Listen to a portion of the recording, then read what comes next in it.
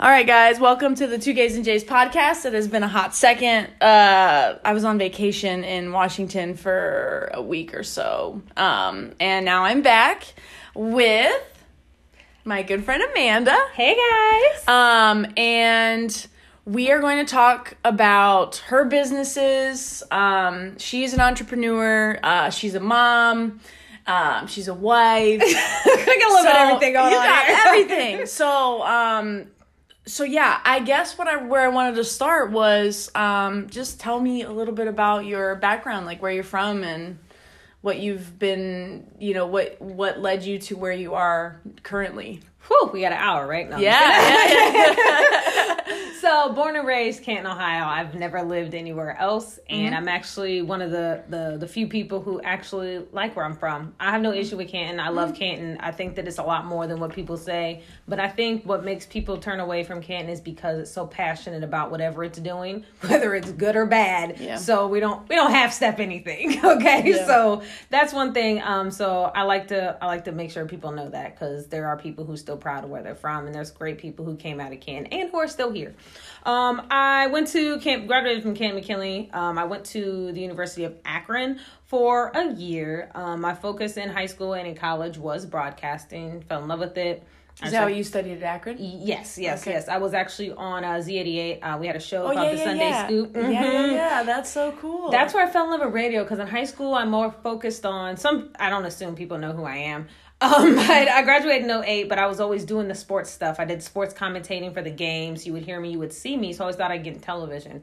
When I went to Akron, the television portion was a little bit harder to get into. They had things that were established, and I wasn't very fond of the background at that point. So I got into radio, and that's when I fell in love with just talking to people without actually having them always see me, because it's a lot of pressure. And so it's so much pressure. And like we're here now. Like, you look real cute, but like here I am. I'm like in my pajamas because that's why I like doing the podcast, because it's like I don't have to. Exactly. And listen, shout out to Miss Power. It was Timken at the time, so in Timken half a day, and she was just like, "Amanda, you have to put makeup on." I was like, "Why do I have to?" I was such a tomboy. Like, I never wore makeup. Like, I'd be cute. I knew how to be cute, but I'd much rather be in sweatpants or a swishy outfit. I don't know how I ever got a man, but oh, stop it. So he stayed around. It's weird. So yeah, so I went to Akron for a year. Had my daughter, and really I was one of those people who dove really deep into it, because I had thought the good Lord had lost all of his marbles, giving me one of his creations. So I swear, I remember like talking with him like, "You know me. Like, what are you thinking?" So I had a lot of growing up to do, and she's literally the greatest thing that's ever happened. No, all moms say that, but like, honestly, like, it's very, very true. And so I put everything I could into her. Me and my husband have been together since high school. And that comes with so many different up and down. Yeah, it says like, "Oh, it's so sweet." Right. I'm sure you've had to go through so many different stages of life together. Exactly. And that will really challenge you as people in this person. So, of course, we've had beautiful times. We've had the ugliest of times you can imagine. But I praise God that we are still actually together, still fighting, still doing this. And I think that's honestly what love is. Yeah. That's a little advice. Yeah, and it's working with your partner through changes, because I feel like we're a generation now typically where we don't sit down and have conversations with our partner or significant other, and once we hit a roadblock, we kind of just are like, well, screw it. Like, I'm just going to go. We're going to go separate ways. This must be a sign. This is a red flag. So, like, I'm going to give up on this. And, like, especially with my girlfriend now, like, dude, we talk everything out. And I think it's so important, because you're going to go through different changes, even as adults. I mean, I can't imagine what it'd be like going through high school and then college and then adults, and then if you're changing careers or you're changing, you're having kids. Like, I couldn't imagine. I could not imagine. All of that. Everything you just said. I can't imagine. But I think what's even more important is we need to sit down and have conversations with ourselves. Because that's how you have effective conversations with other people. And we, like you said, we come from a generation, we want it done now. We want it done. We want to figure out the best way to get it done the quickest. Love doesn't work like that. Life does not work like that. No. You can do that with technology sometimes, but also you rush that's all jacked up too. So I really think sitting down and taking a pause needs to be something that's more frequent in everything that we do. We can really learn a few things from other cultures. So, had my daughter, a few years passed. For whatever reason, I decided we should have another one. Actually, my husband did. We were set with the one, but here came baby boy, and y'all, he stole my whole heart. Like, he is so cute. I call him my little soulmate, and my husband's cute. like, "What?" I'm like, "Listen, you were very necessary in that process, so I still absolutely need you. Yeah. But this one, he gets me, and I don't have to say anything." Yeah. So that's we completed our family then. We did go through a very, very rough time. Let me just explain, like you said, after each kid was a struggle. Mm-hmm. It's always an adjustment, and every child is different, every pregnancy, everything. All of it's different. We did struggle with a miscarriage, and that's where a lot of, it was 9 months after I had my son. My body I had 2 C-sections. My body couldn't carry anything that quick, that soon. So we really had struggled with that, and I stuffed a lot of feelings down. I don't think he got to express himself properly, and there was a lot of stuff that goes in with that. So I always mention that because I feel like that really shaped who we are right now. Because we had no choice but to figure ourselves out at that point, because we had all the ugly at the surface, and we knew we weren't ugly people. So we had to really go through some stuff to figure that out. Right. And comes with mental health and everything, because there's a lot of stuff you don't realize that affects you, that even good or bad, that you don't realize, man, that really did trigger me. It bothered me more than I'd like, because again, you're taught to suck it up and move on. Yeah. Sometimes you gotta sit in it. You can't just move on. So that's kind of a little bit personally about me. The business side of it. Yeah. Aaron always knew he was not, he didn't want to work for nobody. That man was hustling since the day I met him, making mix CDs, cutting hair, selling phones. Yeah. He always had this hustle mentality about him. So we always knew he didn't want to work for somebody. Me, I was like, oh, cool. I'd move up in a company. That's cool with me. Mm-hmm. I didn't really think about it much. I really did. I didn't think about it. Yeah, mine is the same way. My girlfriend is the same way, man. I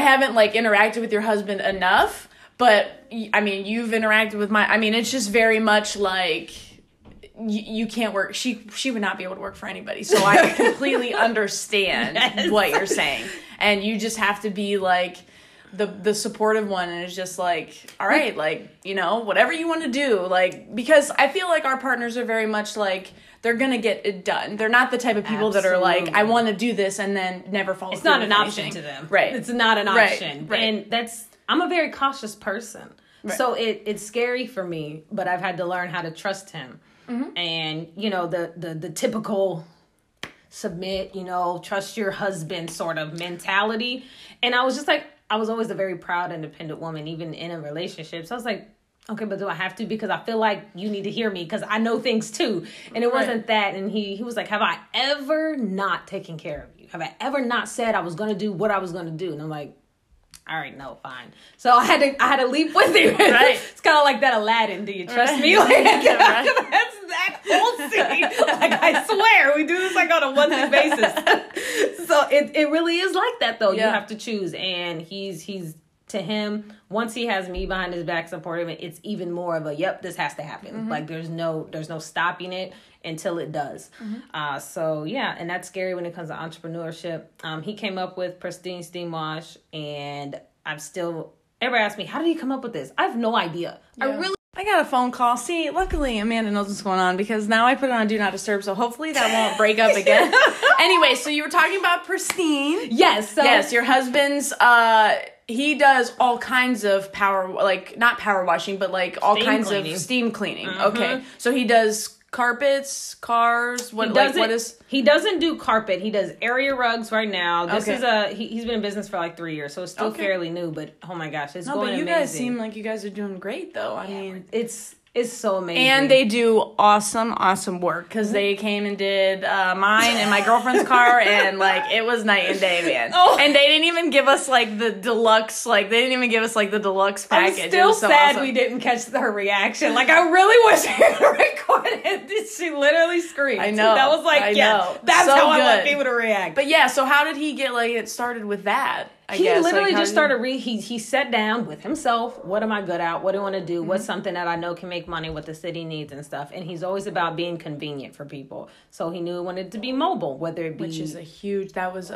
man, because you want to get your car detailed, you got to take that shit to the place.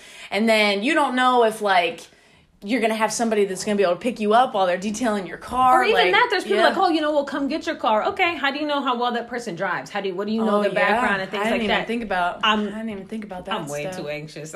Most people don't think about things like that, but I do. I'm like, who's in my car? Yeah. Are they clean? Yeah. Like, because I want people in my seats and stuff like that. So it's So it makes it so convenient for people. And I think especially during the pandemic, they were like, I don't have to leave my house. Like, no, leave your key in the mailbox. We're cool. We'll clean it, get you all taken care of. And they really, really enjoyed that. Mm-hmm. We go to businesses as well. Do you working, get your car clean and come out. He goes to this hair salon. So the women literally, they get their nails, their hair done, got their car clean. I'm like, bro, like, can I do that? Can we just set that up for me once? Because that sounds like perfect. Has he thought about like starting to clean like businesses, like actually going in and like having just that kind of thing, sanitizing, especially with this stuff that's going on now. Absolutely. You know what I mean? Absolutely. Yeah. He's trying to. He always says, he's gonna find his zen, and he has in so many places. He cleaned at Glenmore, so he knows a guy there. Okay. He cleaned somebody for Zig. I think it was like the owner of Ziegler. If wasn't the owner, he's like up in like Ziegler tires. Mm-hmm. So he has been in contact with so many amazing people that's helping him. He's going to franchise. So if anybody out there looking to, get into business and stuff like that, we're on the cups of franchising that. Cool. But yeah, he specializes in, he says interior detailing. Okay. We do it all, but you've seen it. I haven't met anybody, and I mean anyone, who cleans as detailed as him. I've had my car detailed before too, and it was like you guys put all of your heart and effort and everything into it, and like I said, y'all, I didn't even get like the deluxe clean. I got just like the base, and it was crazy. It was crazy how great my car looked. He really takes pride in what he does, which it's kind of amazing. You can tell. You can absolutely tell. It's amazing sitting back and watching, because I know him. I'm with him every day. So when I see him, but you do too. I mean, you were out there. I promise you, everything I learned. If it wasn't from my mom, I came from him, because I did. And so that's why I always say it's his business, because I don't want to take that away from him. I don't need to be up there with him. Mm-hmm. Everybody's like, oh, it's y'all's business. I'm like, it's his. I'm absolutely there supporting him. Yep. I'm there to work when he needs me to work. I'm helping with the books, whatever else he needs. But that's cool. That's his. I literally work for him. And I'm completely, I'm okay with working for somebody. Yeah. If I'm gonna have a boss, I'd rather it be my husband. Yeah. But he's always been, his mom will tell you he's been like that. Just clean. He was the one. His shoes was always clean. He had the crispest. That's a good man right there. You don't have to say anymore. You don't have to say anymore. That's a good man right there. I'm telling you, he was. Dude, I'm telling you, first thing I look at on a person is their shoes. You cry. And if you look like you've been trudging through mud all day, like, I want nothing to do with you. Keep it moving. Listen, it just tells you a lot about that person. Like, some people really like that. I never pay attention to that stuff. You better start. It'll tell you a lot about a person. I'm looking at your teeth. That's me. I'm looking straight at your teeth. Yeah, you're right. That tells you a lot about the person too, the hygiene and stuff, and what they do. It really does. Mm-hmm. And oh man, that's the biggest thing. But that's funny. I forgot you were like that. I don't know why. Sneakers? What you mean? Yeah. Listen, I'm cracking up at your slides right now. Your little zip. You better. Hey, I got treats in here, man. Y'all don't know. When you posted those, I was like, she actually bought those. Those aren't just a picture. Those are hers. $15 fanny pack Nike slides at TJ Maxx. Don't sleep on them. So I'm gonna say. So you also started a podcast, correct? Mm-hmm. Like, you have your own thing, and that's, I'm super supportive of your husband and what he's got going on, but you on me right now, so I want to talk about what you got going on.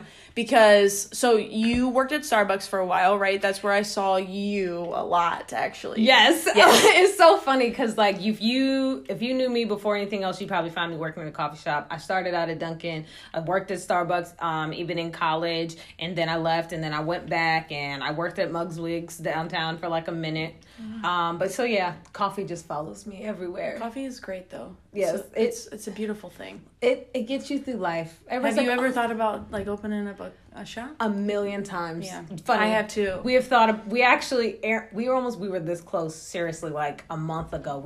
Aaron was looking for a truck or something, and he came across this mobile coffee truck. It was basically all set up for it. And I looked at him and I was like, okay, but could we really do? Because I was ready to stop everything. Like, okay, Yeah. but could we really do this? Because this is something I could put my heart into. Give my mom a job too. She always is willing to help, and I was just like, no, for real, can we do? We really thought, I was like, now is not the time. It was a big investment without having all the things laid out. But I was like, man, that would be good. But then it got that, you need that itch scratched. I'm like, okay, so you just got to keep scratching at it. Yeah. So that's definitely in my mental head. If I don't do that, I at least want my own coffee. Like, dude, so my idea was, how like when you go to like breweries or whatever, they have like flights of beer and stuff. To do flights of coffee? Dude. Shut up! Oh my god, I say that all the time, bro. Okay, we're gonna stop this podcast for a minute. No, I mean, listen, that has been like there is one place in the whole entire country. Well, the last time I looked, it was probably like a year or so ago, but it's in North Carolina that does flights of coffee. Only place. Man. And I'm like, why is that? Y'all? I mean, I know coffee takes longer to brew, but like, come on, man. It's the same. Okay. It's the same concept as a beer. It absolutely is. Same concept as beer. Same concept as wine. I always tag it to wine because I know more about wine than beer. Oh, okay. But it's the exact same concept. You have, light and your dark. You have your certain notes, whether it has citrus or chocolate. Like, it's literally, that's the exact same thing. So well, we're gonna have to talk. We absolutely are, because now you got me all excited. See? Like, See? You've had the same dream. I love it. So me. Yes. All right. Well, one, I actually graduated from the High Media School in Cleveland last year. Yes, last year. Okay. So broadcasting is something I always knew I'd get into. I went for radio. I actually had no interest in podcast. I didn't I felt it was weird because I was just like, just didn't feel right because I was used to radio.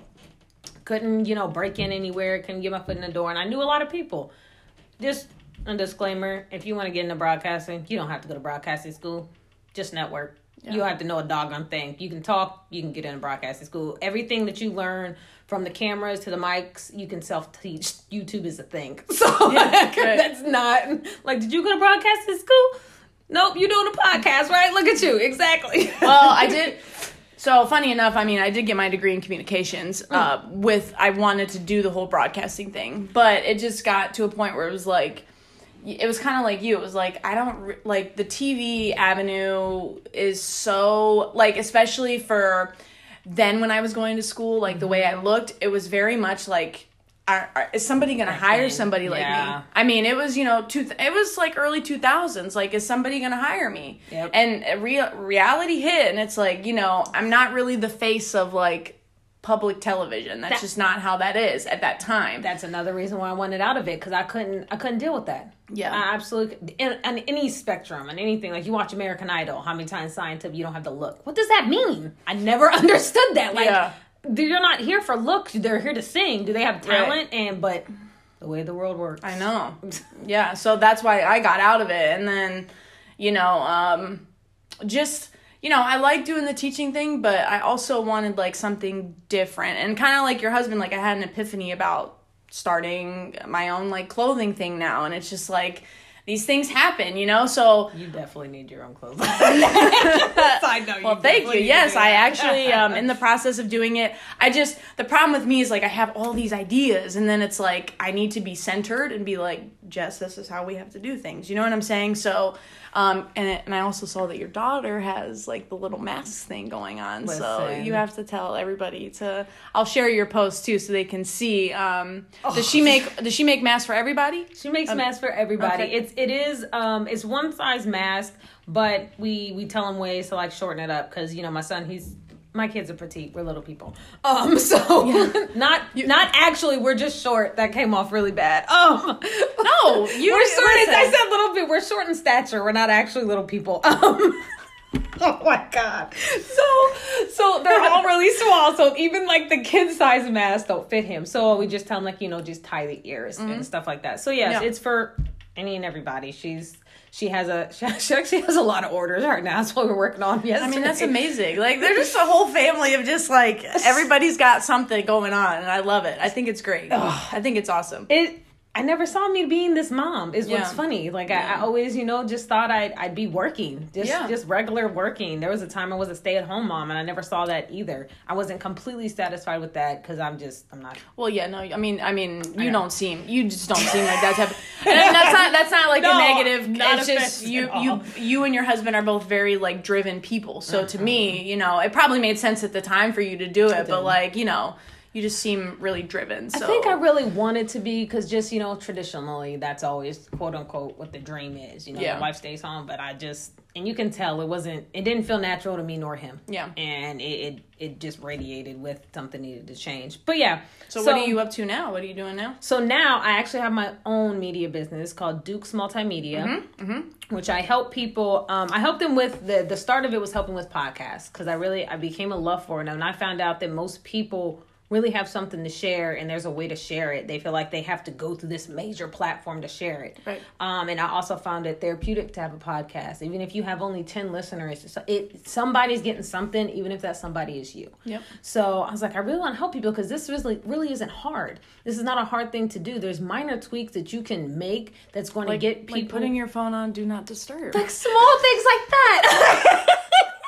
And everybody thinks you have to have like this big fancy equipment. Yeah. And you know what? You'll get there. But honestly, if you're doing it in such a basic sense, there's no need for you. Like I don't have all that. I do the bare minimum, mostly for the fact that most of the people that I'm going to in contact with, my clients, they're going to be doing the bare minimum. Because if you already have a studio, you don't need me. Mm-hmm. What do you need me for? Mm-hmm. So I'm here to offer encouragement and honestly, basically to keep people with the consistency. If you have somebody that you're talking to and mentoring to you, you're going to be like, okay, I have to get this done. So it helps keep the consistency. And that's the main thing of podcasting. Be consistent. Yeah, good mics help. Most people don't understand the difference. And I had to explain this to my biggest client, with his Lucas Tyndale. He does like Lucas Live. I do know Lucas and Corinne.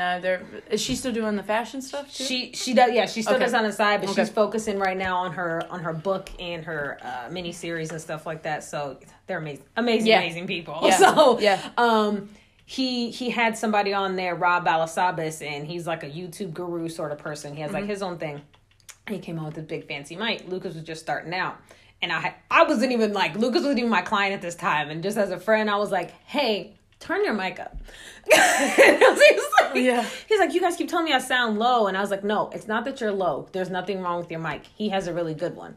So I was like, and you're fighting with him and we hear him more clearly and we're more so hearing him. So he was like, wait, so what else do you know? And I was like, So then you start going to that. I don't realize most people don't know these things.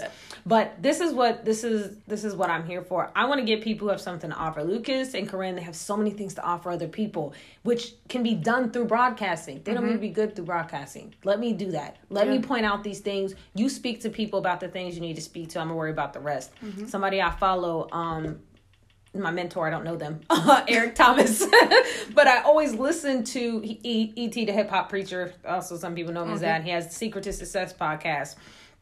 And he always says, like, he's like, I didn't touch a camera. He's like, that's not what I do. I speak. So I'm going to do what I'm good at. And I'm going to hand somebody else what they're good at. Because when we bring that together, that's how you get people listening. Because the human body and the human mind craves consistency. They crave good things. You don't realize, like, you're not sitting and listening to a podcast like, man, I'm really disturbed because of how that sounds. Nope. Not normal people. I do. Because again, you have the ear. But that's just what I'm good at. Yeah. Same thing with like people always, I'll use Michael Jackson as an example. He could hear things nobody else heard. But he couldn't effectively do what he needed to do if he heard that. So he needed everybody else to be on their top-notch, they're cute, or do Michael Jordan for you. Yeah. You can do both. Hey, listen, I'm here for it. He needed people to be good. He needed Dennis to get those rebounds. And he needed Scotty. He needed Scotty to be like that man. And it just, it needs to mesh. It needs to work. If you want that beautiful triangle, you have to put the right people in place. You got to build your team. Right. And that's what I'm here for, to be a part of the team so everybody can do the best that they can do at the thing that they're good at. Right. So yeah, that's cool. I also do photography for small businesses. Okay. Just people don't realize having good content, videos and pictures, how appealing that is to people. Dude. We are so simple-minded, guys. Like, It's a pretty picture. That's all people's like, man, that's a really cool picture. I don't give a crap. If Aaron does like a Corvette, I'm going to take a picture of it because I was like, Aaron, they don't care how clean this car is. It's a Corvette and you cleaned it. That's what they know. Man, he cleaned a Corvette. Yep, that's exactly. it. I was like, your work is going to prove itself regardless. You're 100% right. But the way you get their attention, literally, it's like a shiny object. Like it's like a cat in a laser light. Like that's what it really is. It really is. So that's what I'm here to do. I'm here to shine the laser light. When did you start your media? That only started in May. Right? It's very, very recent. Okay. Yeah, because I was very afraid. Yeah. I was very scared because again, I was cool working somebody. I used to, I kind of still am employed with Home 2 Suites, a hotel. I love serving people, customer service. It's something that I enjoy doing. But this is a way that I can serve people, serve my family, and serve myself as well. And it's been a great example for my kids too. Yeah. My sons. I mean, they have two parents that are very much like they just like entrepreneurs and just keep driving and just you really like, especially with the generations coming up. I mean, me being a teacher, it's hard to find kids that are driven by literally anything. Whew. Say that. Do you get what I'm saying? Yes. It's frustrating. It's so frustrating. And I think also part of the problem is we push college and we push higher education on kids. And while I don't disagree with it, at the same time, you need your kids that own their own plumbing business or their own heating and cooling business or their own, construction or architecture or you need those kids too. You need kids that own their own electric company or whatever. Like, it's just, we are so focused on getting them, to higher education and not everybody is equipped for that. And you can start your own business but it's hard when you don't have, a support system that shows you the stepping stones to do it. But you have to think, the generation that raised us, and I'm going to go ahead and I feel like you're an okay person to bring the race thing into. Absolutely. So, but it's real. It's a good thing. Generation that raised us, they were brought up, they were starting the businesses, right? They were laying the groundwork. So it was up for the kids to get the education. Back then, education was the only way to get to that business. I agree, yes. This is not the same. No. So we need to rearrange that focus per generation, which we, again, were raised by a generation who hates change. They wanted to stick, whether it was working or not. Yeah. They want to stick with it. Yeah. And here come us, millennials, like, no, we gonna shake some stuff up. And shout out to Gen Z, because y'all getting stuff done. I swear. Like, I just sit back and watch Gen Z like, like, all right, we brought it to light, but y'all are really just taking that torch and running. Yep. So we really have to switch that focus that, education is not the only way to get to stuff. I actually just seen something that said you need a degree to work for a business, but you don't need a degree to start a business. It's crazy. Yeah. Why? Like, what? It was so simple. Yeah. So simple. But you have to rearrange their minds. Now, some things absolutely they still require a degree about, but you teach happiness. What makes you happy? What's your gift?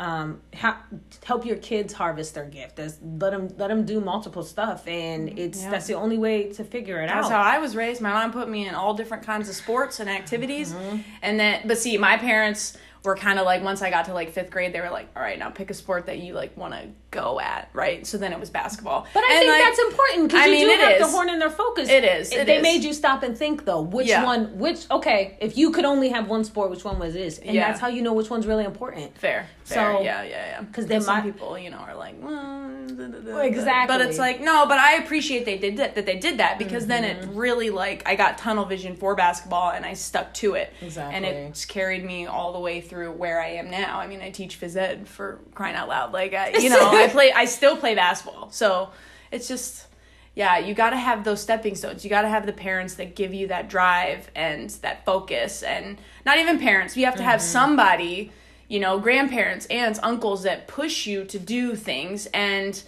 because kids now, they just don't have that drive. They really don't. And it's a shame. Because, every day I see my students and they just seem so lost. Like they don't, and I get it. You're a teenager, you're young, but I at least had some sort of idea of what I wanted to do. Because I'm pretty fortunate. No, life was not great when I grew up. I did not grow up in a 2-parent household. Everything was not peaches and cream. I didn't either. But I think I had a lot of good people around me. They did the best that they possibly could with what they were given. Right. we were definitely more active, but I think to give, parents a miniature break, because I still feel like it's our responsibility to recognize these things. Not everybody was working in the home. So back in their day, they had somebody there constantly in their face telling them, get out and do something, gotta do something, which is why I think that a lot of my kids, because let me be clear, if my daughter could stay in her room all day, she absolutely would. If I never said a word to her, she's a hobbit. She just likes her room. It's her comfort space. And I'm just like, no, we're going to do something. No, I'm going to make you play with your. I'm going to make you go outside and ride your bike. Yeah. It's not a punishment, but you need to, you got to ask her. She might feel like it is. but you have. My mom made me go ride my bike. Listen.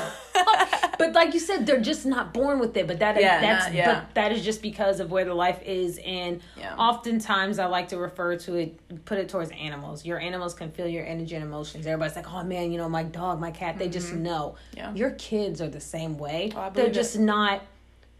We don't put that in them. Like we're always like, man, you expect your animals to know your feelings and emotions. Your kids know them too, but they have no idea how to express it in a human way. Right. Your dog gets excited and pees on you. Right. If your child pees on you, they get a whooping. So like, I'm just saying.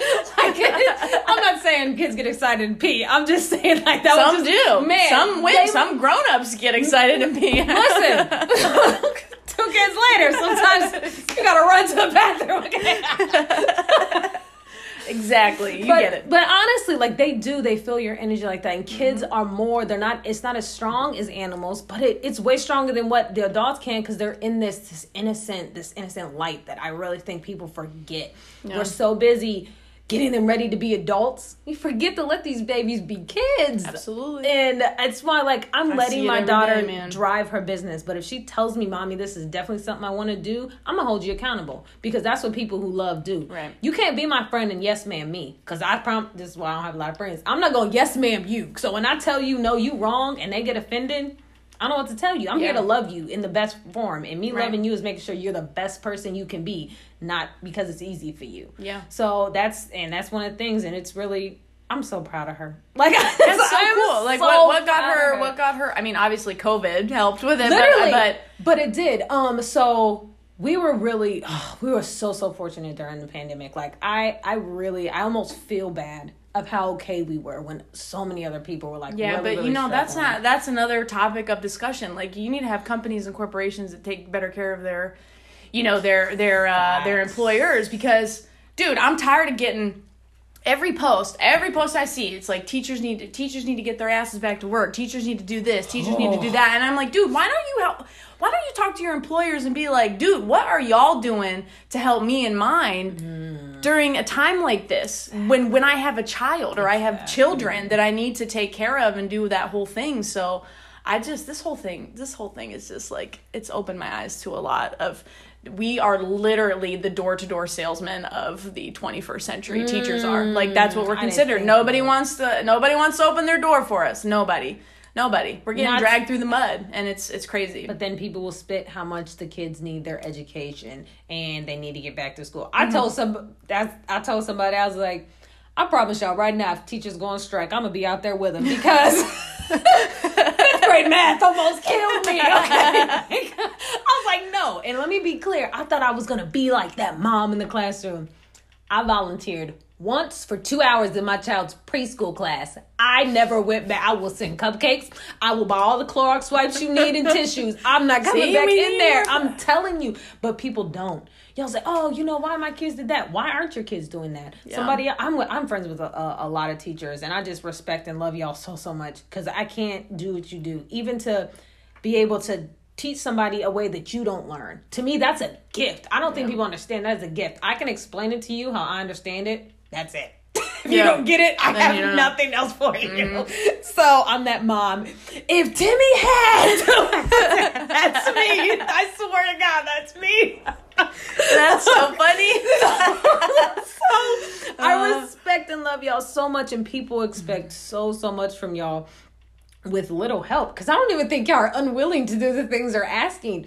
No. The parents, and they act like it's our fault. Like, hey, I shut the district down, y'all. You don't know that? And here's like, here's they the listen thing. to me. That's what happened. It's to the point where teachers get very like taken back that I'm like, no, what's my child doing today? Like, they're like, oh, you on parent teacher conference? Your kid's fine. Yeah, okay, we're gonna make sure they stay fine. What time can I come in? Like, what do you mean? When my child, when something happens at school, I need you to tell me. If something minor happens, they do something wrong, they do something right, tell me. Like, you know what? They were great today. I really appreciate it. I want to know that stuff. I had to go down to school a few times just I'm like, y'all have to communicate that with me. If you're punishing my child, tell me. Not because I don't think they should be punished. I need to know so I can follow up with it. Right. All this starts at home. Right. You are, oh Lord, child. I had to get out. I had to get away from some people on social media. Because I saw one more parent talking about I'm not about to teach my kids. This is not my job. I'm like, oh, wait a minute.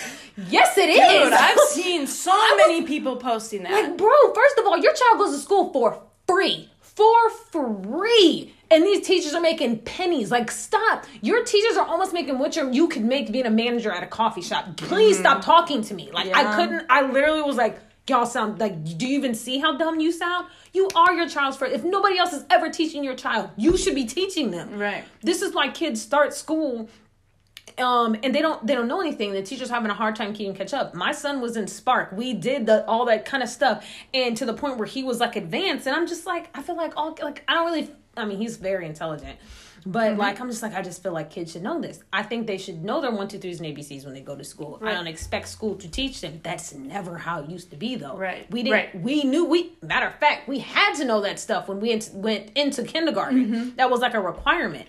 Tying your shoes too. So you need to know all that stuff before you went there. And I was just like, but parents are acting like the teachers aren't giving them lessons, and it's like the teachers are still doing their job. So you saying that you have to teach your kids is kind of like, dude, you literally just have to follow along with what the teacher is saying. I mean, now granted, I've heard there have been some teachers that probably haven't done what they were supposed to do. Always. But you're going to get that in any sort of situation. I mean, you get that when there's not a pandemic. But those are more few and far between than I think we realize. Absolutely. And again, I mean, y'all are human. Listen, we tried our best, and we're going to try our best again this year. I mean, what are your kids, what are your kids' plans? They have to go back, or are they going like... my daughter's she's going into 6th grade. Y'all pray for me. I'm not ready for middle school. I was a hellion in middle school. So was my husband. That is where it starts, Oh, man. God. My mom is literally sitting back like, like, I can't wait. But so she's on 6th grade, so she's going 2 days a week. Amaya is she's extremely mature, almost to a fault for her age. Your son is too, though. They both are. I really know it had to come from their dad, because I was not like that as a child. I promise you. I was a goofball. I literally figured out the world extremely late in life. I'm not sorry about it either, because I want to go back to my job like state. I hate it here. I hate it here. Dude. Every day I say it. But every day I say it. So she's going 2 days a week. Okay. And then, the other 3 are going to be virtual learning. And I trust her. But I also told her that comes with responsibilities, too, on her part, to make sure she's washing her hands properly. She's, keeping her distance from people. And when she comes home, what she's expected to do. And that adds pressure to her. And I understand that. So giving her a little bit of grace with some things as well, because she could be bringing things to her brother that I don't want brought to him. His was different. His only option was either go back or stay home. And... we could not consciously send him back. I was not ready. He's, like I said, he's little and he's a very healthy little boy, but he gets croup like 3 times a year and I don't understand it. So I was like, I don't even want to overexpose it. And he's only 6. Yeah. He tries to skip on washing his hands. Yeah. He's playing with Are they making them wear masks if they go back, or what? They are, but not the entire day. They have when our close proximity, it's okay, if they do carpet time, everybody put their mask on. If they're going to the bathroom, put their mask on. If they're in a hallway, mask. But if they're sitting 6 feet apart at their desk, believe they're allowed to take them off. But see, that's where I was discussing with parents, because I was like, they've been in this whole staying at home for the past 4 or 5 months or whatever. Don't you think it's more beneficial to their mental health to stay home? Because if you send kids back with their friends and they have to wear masks and they have to socially distance, to me, it hinders their mental health more because they can't interact normally with their friends. Exactly. Like, I get it when you're at home, you do whatever you want. If you want to have your friends over, like, that's not my business. Exactly. But schools are going to make them socially distant. Absolutely. And I don't think that's beneficial for any kid's mental health. Like, well, here's my problem. You have kids who haven't seen each other for how long? Right. They're going to want to hug their friends. They're going to want to play. Let's make up a new handshake. Exactly. And they're going to get in trouble. And that's my heart. Like, I don't want, just. And you think teachers want that response? Exactly. Like, I don't want to have to, if a kid pulls their mask down or, like, doesn't come, like, I don't want to write a kid up for not wearing a mask. That just, like, doesn't make any sense. Exactly. It doesn't. And that's the part that's frustrating me about it, because then, let's say you send them back. I'm almost waiting on it. They're going to send them back home. Yeah. I believe it's going to shut down. What happens when a teacher gets the virus in the school? Yeah.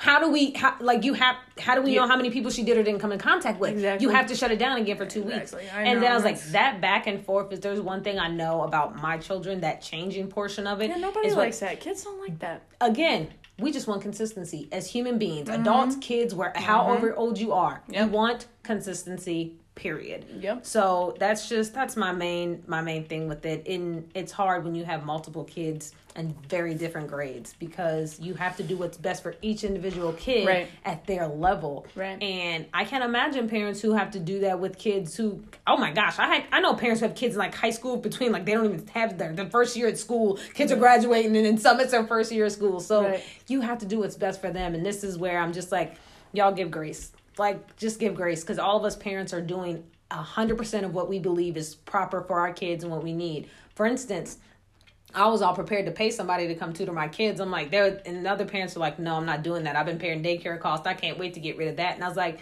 I never had to pay for daycare, so I'm not sick of paying yet. So I'd absolutely pay somebody to come teach my kids. Right. So you have to realize everybody is just in a different stage, and just let people be who they are, because they're doing the best. They're not trying to send their kids to school because they don't care about your kids' health. They're sending them because they're like, this is what my child needs. This is what we're used to. And honestly, that break in money is going to be even better for them, because I can get them better help if they need it. So it's just... I mean, we're damned if we do, we're damned if we don't. Facts. You know? No, there's not going to be a system in place that's gonna appease to everybody. It's just not. It's not. And I think that's what schools are doing, which is what probably is not the most popular opinion, but it's the best that they can do. They have to do what's best for the masses in school at this point. Well, yeah, and I'm in such a large district, so to me it just doesn't. It just, I've been posting status after status after status. Like, I keep trying to say, like, y'all don't get it. Like, logistically and financially, it does not make sense.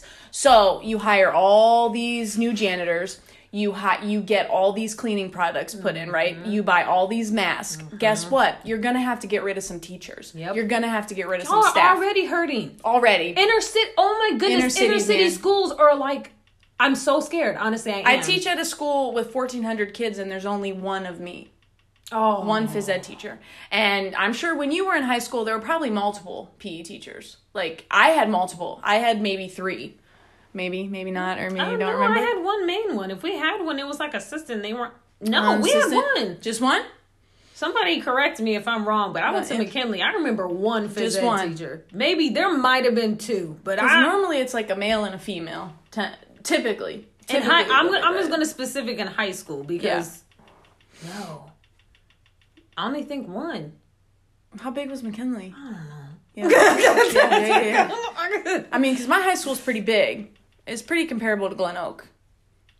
But I mean, we're about the size of Glen Oak. But I know Glen Oaks. I know Glen Oaks got more than one PE. McKinley's a little bigger now, though, because of the merge. So they probably do have more than one now. But to me, it's just crazy. I mean, we're already bare bone minimum, and then you wanna put all these things in place, and like that's what people aren't understanding. It's like, it don't make no sense. I'm going to tell you something. The teachers and staff at high schools who don't have, like, the big fancy jobs, like the principals and the English teachers and stuff like that, you guys are the one the kids are giving their most authentic self to. Like, the coaches, the phys ed teachers, the hall monitors, those are the ones who are getting to the nitty gritty of the kids. Yeah. And I really don't think that that's appreciated enough. No, our security guards, they get to see the whole, they get to see different sides of kids.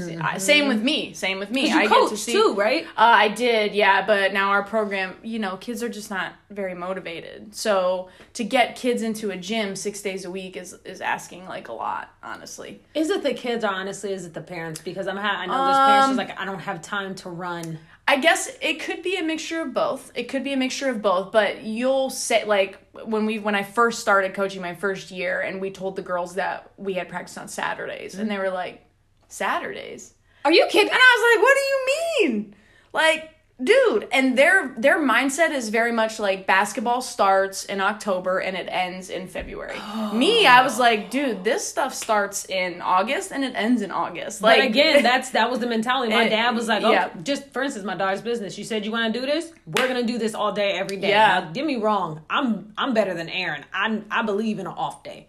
Right. Or at least an off couple hours. Right. That man, he don't know. I ain't got no days off. He'll tell you all the time. Look, I'm like, are you off today? He's like, I'm never off. I was like, I mean, are you actually physically doing cars today? Because if he's not doing cars, he's still doing something. That's how I feel with her, too. So I get it, but I'm going to take my off day. But I need it. But that's, it's the difference. He feels worse if he actually sits down. So she's the same way, man. I don't understand. It's insane. I'm like, dude, I could sit here all day. Like, put me up. Give me some snacks. Put me up. I'm cool. I need that mental health day, man. I need it. I need it. Absolutely do. But but you got to have people hold them accountable. Yeah. So your daughter started that mask. Exactly. And I was like, if you're gonna do this, we're absolutely gonna do this. She during the pandemic, she noticed a lot, and I think she got excited about making her own money. That's so cool. And I love it and I hate it. Yeah. But I love it. But I'm so proud of what she's doing because on days she doesn't feel like it, I'm like, nope, you gotta get these done. You said you do it. We're dropping off orders today. There's a lot to get done, a lot to do. And then she had to sit down when she realized all her money wasn't, she doesn't just get to keep it. We got that good financial lesson in about we are spiritual, so we absolutely do tithe because to me, we're sowing back into our community. Yes, it goes through the church, but we believe in the circle of that. I get it. So and then you save because you're supposed to save because we weren't taught that. We were not taught to save and then you have your income. Right. We just give me the shoes. Right. Give me these clothes. Well, listen, still give me the shoes. But you gonna save for your shoes. Yes. Let me just tell you how I rationalize that. I'll be like, listen, are all my bills paid? Cool. Well, then I'm gonna buy me some shoes. There you go. But I don't do it all the time. I try to not do it all the time, but I'm saving up for what I want. Aaron wants to hoard money forever. Like, he's just like, nope, I'm saving. I'm like, no, if I'm saving, I'm going to spend it on something. What am I saving it for? Yeah. Yeah, I have a hard, you're supposed to save it for, rainy days or whatever. I get it. I told him we need to separate savings accounts. I'm going to spend it. That's how I am because it's like dude, we don't know when our days are up, man. Like, and I'm about to be 6 feet under with, where's that money going? There's an idea about having no more billionaires once you hit, that whatever 999 million, whatever. Oh my gosh, then everything else it just goes back into whoever needs it. Like that's how people get their money because there's no sense. What are you hoarding money for? You like the dude from Amazon. Dude makes enough money to like pay for all of us to live. Why? And that's my thing. Like, this is so crazy. I told her, I was like, I don't want that much money. Yeah. I do not want that. It makes me super nervous even to have, like, a certain amount of money, like, in the bank. And I'm just like, nope. I agree. And maybe that's why I just want to spend it, or that's how I rationalize it. Well, no, but listen, you want to live your life, Exactly. I think it's important. And if you have the money to do so, why not? But I was taught that, too. I absolutely was. My dad took us on vacations every summer. And it wasn't until I became an adult that stopped. Because... You realize how much money it is. Right. I was like, oh, wait. I never knew that either. I gotta pay for mine and my family. Yeah, no. Never mind. We're going to be in this little blow-up pool in the backyard. Oh, man, that's hilarious. But, it is. And I just wish that somebody would just stop for a minute and really realize that nobody's trying to attack you. We're not trying to say you're bad people. We're trying to say, hey, we're trying to do the best that we can. Oh, I started a point earlier. And I'm sorry. I do this all the time. I do this all the time too. What do you mean? But, so we was talking about generation, how they grew up in their mindset and how they had to go to school. That was their way out and stuff like that. I we talk about this all the time within the Black community, that we have to create opportunities for our kids. Yeah. There's not many. Now, I know a lot more than people. I don't think people pay attention a lot, that how much that has gotten better. But it's like, okay, you guys are sick of this. We are going to have to be the generation to stop it. And it's not going to happen overnight. We probably are not going to see the major change in our generation, but we're going to make sure that our kids see it. Yeah. We have to do what we're doing now. We have to lay those businesses groundworks so they have something to, because let me be clear, if my kids don't want to run Pristine Steam Wash is going to run for them so they can go do what they need to do. Right. If they want to be doctors and go to college, this is what's going to be paying for it. Right. And they both show so many creative signs and differences. It's just, it's fun to watch and look. Like, my daughter's actually really good with the camera. I'm actually extremely Well, see, and I mean, I feel like that, but that also is just so helpful because you and your husband are very much like, you instill that in them. And I think that that's huge. And as long as kids have at least one person that they can look up to that's within their inner circle. Like, I'm not saying that it's wrong to look up to athletes or musicians, because we all did, but it's super important to have someone in your home who you're seeing and talking to on a regular basis. Even that's why I think people underestimate the importance of coaches. And I think that people need to realize you can't just pick a coach because their background. Can they actually add to your kids? Yeah. Because the best coaches are like, I'm a coach, but I'm here to inspire, because I can't get them to where they can have the talent. That's easy to coach. Yep. But to get them mentally pushing forward, like that's the hard part. Because everything you do, it has to start in the mind. You can't be good at nothing if you are mentally just shaken. Well, no, and you know, I learned so much from coaches that I try to do with my student athletes. It's like, you know, you're always going to put your schoolwork first, and I'm going to teach you discipline, because that's what I learned. Yep. I want you to show up on time, because my coach always said, when you're early, you're on time, and when you're on time, you're late. Man. So y'all need to show up. I don't care how you got to get here, but you're going to show up on time. You're going to leave when we say you leave, and you're going to do what we ask you to do, and you're not going to give any sort of like attitude, nothing like that. And it's just, I learned so much through playing sports and through having coaches and things like that you don't necessarily learn from other experiences. Yes, it's life lesson stuff. Whether you ever go further and past that in your life, it's completely life lessons. And so many people will say, you know, I like doing this better, but I was better at this. Eric Snow, he's actually my cousin. And he would always say that, I'm basically related to everybody in Canton. Oh my goodness. I love it. I love it. But he always said, we used to go to like his camps when he had I used to go to his camp too, yeah. There's probably a picture of us somewhere.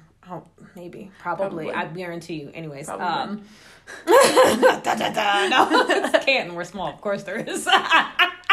But he always said he was way better at football than he was basketball. But he liked basketball more. And that's just what you have to do. And so many people, they want to use... It's probably LeBron's theory, too. Listen, so many kids that they wanted to use, like, their parents forcing them, this is what you're good at. So they're forcing them to do that. My dad tried to force... I hate running. I was really good at track. I was fast. Nobody likes running. I probably... Oh, yeah! Don't get me started. No. My husband, he did cross country, and it's like a my dad still... Therapeutic in running. I can't. Listen, go to Maslin. If you go to Maslin on any day after about probably 3:00, you will see a black man running around Maslin. That's my dad. I swear. He runs everything. Loves running? He loves running. It is. And he's like, I don't feel right. I need to go run. Aaron will say the same thing, and he's gotten so far away from running. I just be like, can you go run? Can you just start running? I pick those people's brains, because something ain't right. They're psychopaths. I'm convinced. For some reason. Same with mine when she's like, I want to go for a run. I'll be like, to like Wendy's or something. Like, I'm not, you want to get in the car and go to a run? Right. Where we run? Oh, I got the key. No keys? Oh. I'll walk my dogs all day. I ain't getting my fat ass out there running. No. I tried it for a couple days and I was over it. I was like, I can't do this. I was proud you did it for a couple days though. That's a couple days too many. Look. Okay. Well, and I felt like I was supposed to like running and working out because, it's good for your mental health. I got big into it. Like, no, get those endorphins that I'm like, I really don't like this. It feels good after because I accomplished something. It didn't do anything for me. Yeah. I found yoga. It's a way better form of getting physically better. And it's not as... I don't like being out of breath. I don't know why people enjoy that. My husband ran cross country. I don't understand. Like, Ashton. You know Ashton. What's her last name now? Yes. Avery was yes. her. Yes. But, Yep. So Yep. that girl, first, she's nothing but sugar, spice, and everything nice. But she runs. Like, I don't understand. She just accidentally, like, placed third in, like, some marathon or something, like, years back. You know why I hate it? Because it was used as punishment for me. Listen. When we were playing basketball and we were missing layups and we were missing free throws, get on the line. And I'm like, I don't want to get on the line. Suicides. That was... You know what? That was torture. I'm about to turn a couple people PTSD. I'm so serious. It exists. I'm just saying. Now you want me to get out and go run for fun? No. We were conditioned not to do that. Exactly. So if you don't understand, I don't know what to tell you. It's their fault. It's Coach's fault. It is Coach's fault. My coach was my dad, so thanks, Dad. See, that is. I was such a smart aleck kid, too. That's so bad. It's good. But I did volleyball too, but we ran steps, and for whatever reason, I didn't mind running steps, and I don't know why. Probably because it was a different change of pace. It was. I felt like you didn't have lines on the floor that you had to get to. I felt like I actually saw like progress when I ran steps, like leg muscle and things like that. It felt like it dealt more for me. Why am I running back and forth between a line? Yeah, that's not helping me. And you have to get there at a certain time. Why? It's torture. Like, let me do it at my own pace. God. Oh, they get on my nerves. Don't make no sense. But yeah, but that's why we don't like running. There it is. Boom. Look at this therapy session. This was free therapy, guys. Oh, man, it is. It is. Podcasts are, for real. Yeah. I absolutely believe that. 100%. So, yeah. I appreciate this whole thing because I think people underestimate the benefits of a good connection. Mm-hmm. Somebody could be doing the very exact same thing you're doing. We're going to reach a completely different people. There's always enough for everybody. My husband will refer somebody the detail, and if he can't get to them, he'll tell them, you can try this person too. We're not in competition. I mean, that's pretty... we are, but it's not like that. No, but that is super, that's super respectable because, this has nothing to do with detailing and things like that. Mm-hmm. But my tattoo artist, I wanted to go get a specific tattoo. And instead of him just putting his pride aside and being like, listen, that's not really my style, but I know somebody that can do it.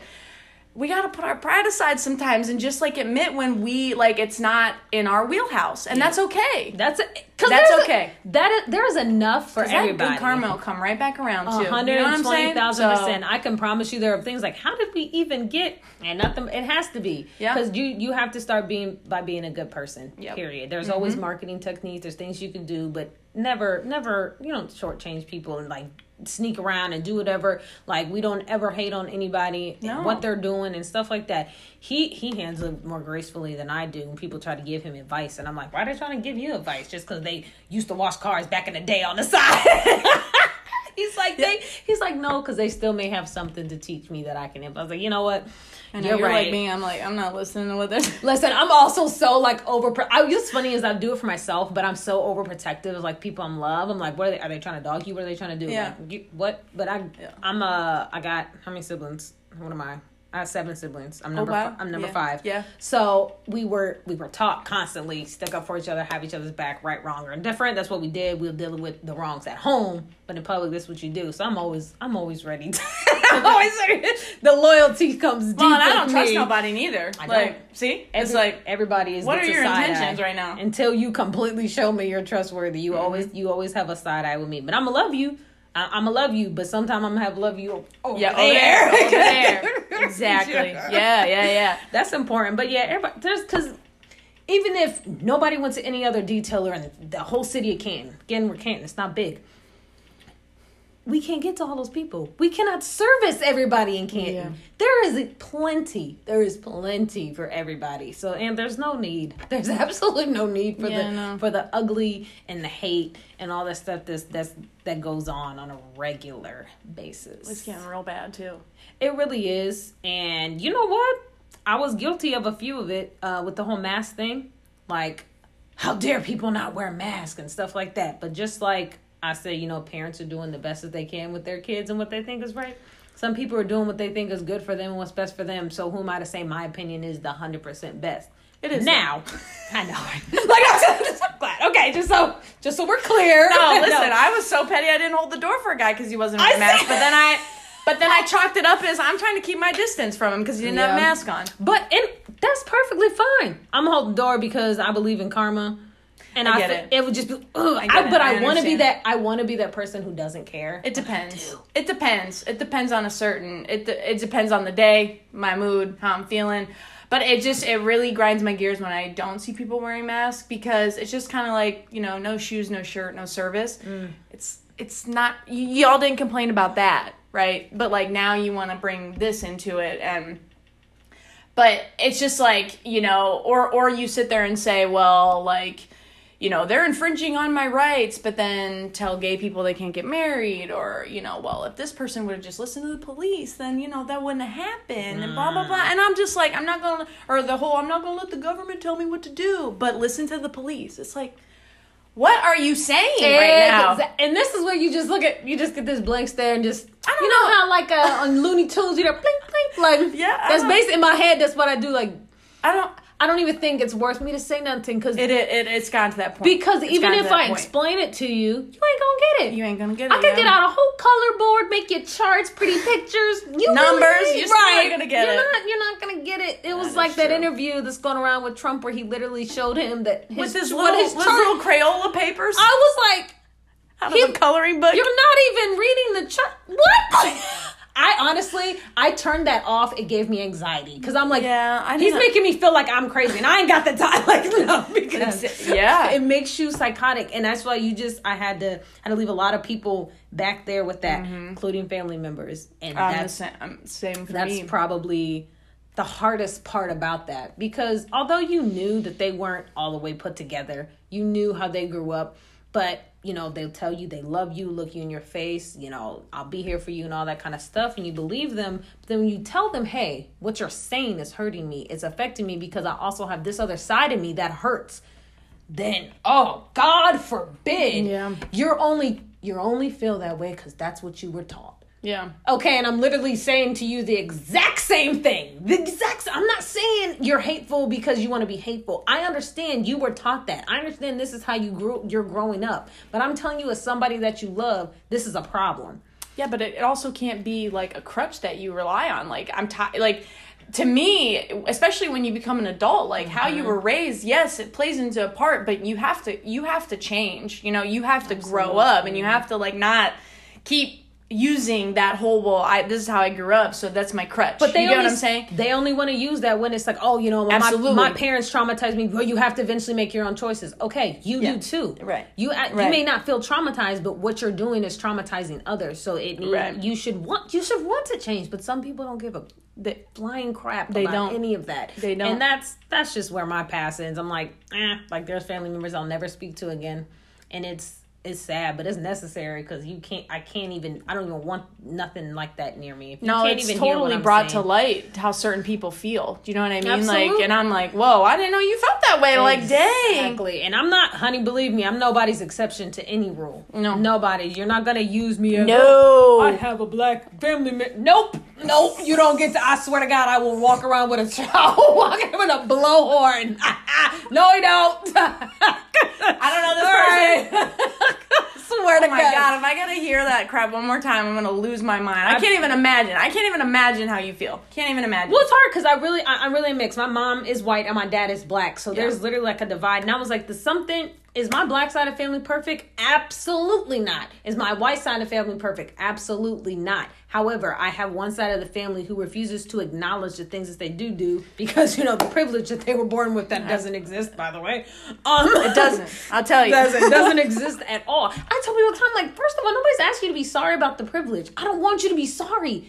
Even if you recognize it, exactly. Just say that it is there, because you have a, 300, 400 year head start? That's it. That's what we're saying. I'm not saying... Listen, African Americans been playing catch up since that.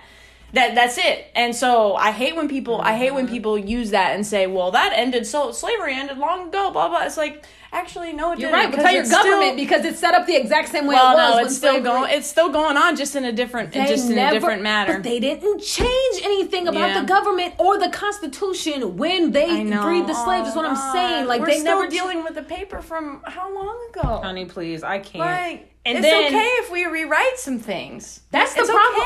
It's okay. Honey, that's what I'm saying. Like, y'all get so mad about people disrespecting a flag. I changed my style like once a year, right? Like we can go back and change a document. I don't. It's okay. Yo, I'm so basic. I really didn't. I really didn't. Like, but like plain you gotta shirt, change some accessories. That's all No, you get listen, with you me. pulling it off. But listen, you gotta change with the times. You gotta change with the do. times. Those But I told things you- that they had then do not apply now. They just don't. They don't. Not in any given aspect of No. it. It really doesn't. And for me, being mixed, you always have that pool of choosing. And I didn't get a choice to choose, to be quite honest. Society chose for me. So my family's thing was that, like, oh, you know, you don't identify with your white side anymore. I never got to. But what is Exactly. that even? Let's just start. Okay, so let's start there. Why it matters. I was like, the fact that even matters to you is a whole problem within itself. You need to stop and look at why you Is that ever even a thought that. thing? What do you mean? The post was lightly melanated, hella black. And that triggered them to me and my sister. Like, it feels like you don't identify with your white side anymore. I haven't been able to identify with my white side since the moment I can remember anything. What does that mean? We're not paying them enough attention. Thank you for making it make sense. They need attention. Really? Oh, it's in it. Man. And when I mean, these are very close. I'm white and I don't even want to identify. We don't season our food. Okay? We don't. I date a Latina woman, and I'm here to tell you, on behalf of all white people, we do not, I repeat, do not season our food. Listen, Okay? Latinos got to season more than black folks. Y'all don't understand. Y'all hit these islands, and you thought we season food. Listen. They got seasons I didn't even know about is the thing. All the time. I'm like, what is it? You use what? Use what? What Yeah. is? How Yeah. does that make that taste like that? Y'all, I just listen. My mom's from West Virginia, so she's country. And I always feel like people need to understand that people who are country also do season their food. Fair. Because Fair. Yeah. But they used what they had. She was poor and she was country. So they used what they had. So they did some weird things with stuff. So my mom cooks. Let me just be clear. But my dad can cook too. So there's that. So we eating good over here. Yeah, Long story short. Yeah. But yeah, it's just... it sucks because when you go to school, like, everybody's like, oh, you know, how were you bullied? Because everybody's bullying. So I'm like, I got bullied for being mixed. I literally was bullied for being light-skinned. I swear to God on everything I love. That crap is annoying to me. Yeah. Like, I was walked around. I'm so oblivious that, like, I walk around, you know, saying hi, trying to make friends. I was so outgoing. And there were so many females I didn't know didn't like me because... literally what the words were, she thinks she's too pretty with her long hair and light skin. They had problems they had to deal with. I didn't realize that. 9th grade year, I was devastated. I hated high school all through then because that crap hurt my heart. I went to Perry for a period of time. And although the white people weren't always the ones who, I mean, you expect those things. We were set up for that.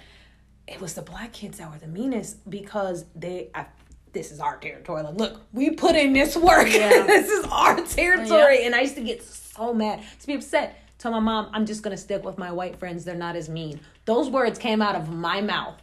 And you realize you back then, like, oh, God, the toxicity that was in that statement. Yeah, but I mean... but they were going through stuff, too. They have to be... Because my friend Chris put it best. He's like, man, we've had to be defensive since... we've had our backs pushed against the wall. So... what do you expect? What do you expect? And I was like, dude, it completely makes sense. This is what me and my dad always say. I was like, you know what's happening right now? People are getting a taste of the oppression that, you know, black and brown people have felt for years. Doesn't feel good, does it? So we used to this. So we didn't, when the pandemic happened, okay, cool. It's one more bump in the road we're going to have to overcome. So I don't feel like it shook us as much. This is what we've been doing since the day we were born. We were born into the oppression. We were born to fight harder. We were born with unfair advantages. And now there's people who have to fight against that. And they're like, what are we doing? No, they're infringing on my rights. No, this is how the system's been set up. You just not realizing it's like... well, it's just like, well, welcome to being black. All right, or welcome to being gay. Or like, welcome to being somebody different. Like, a minority group. Like, I don't know what to tell you. Listen, I've had people, and I have been always a loving person in general. I know we run out of time. I'm gonna say No. Here we go. No, look, I'll stop it right now. You were saying. I think it's important because No, they're not exactly the same, but I think a lot of reason why gay people and black people can... I'm very frank, by the way. Black doesn't bother me. Please don't call me an African American, actually, because I didn't come from Africa. Perfect. So, perfect. I did not. So I'm black. Perfect. That's how they identify me. Cool. Perfect. But... like, you know, we feel some of the same, like you said, oppressions. Like, we've had to deal and fight our way through. But I've always been supportive and loving people. I'm like, ain't got nothing, that's not my business. For instance, to me, it's like, I'm not 100% attracted to white men. Nobody looks at me and like, oh, how dare you? You can only date them. I just find black men more attractive. That doesn't mean I hate white men. I just mean I don't want to date you or marry you. That's completely it. It's the same. To dude, me, it's when the I same make fun thing. of a man for wearing cargo shorts all the time, okay, that don't mean I hate men. Let me just tell y'all how my husband loves cargo shorts. Okay, but to be fair, your husband was using them appropriately. Okay, I won't tell you he has them. He wears them like That's out. literally We're what gonna he have does. to have a conversation. We're gonna have to. He does have different. You colors. know what? We have to stop the episode because I'm over it. Different colors. Time out.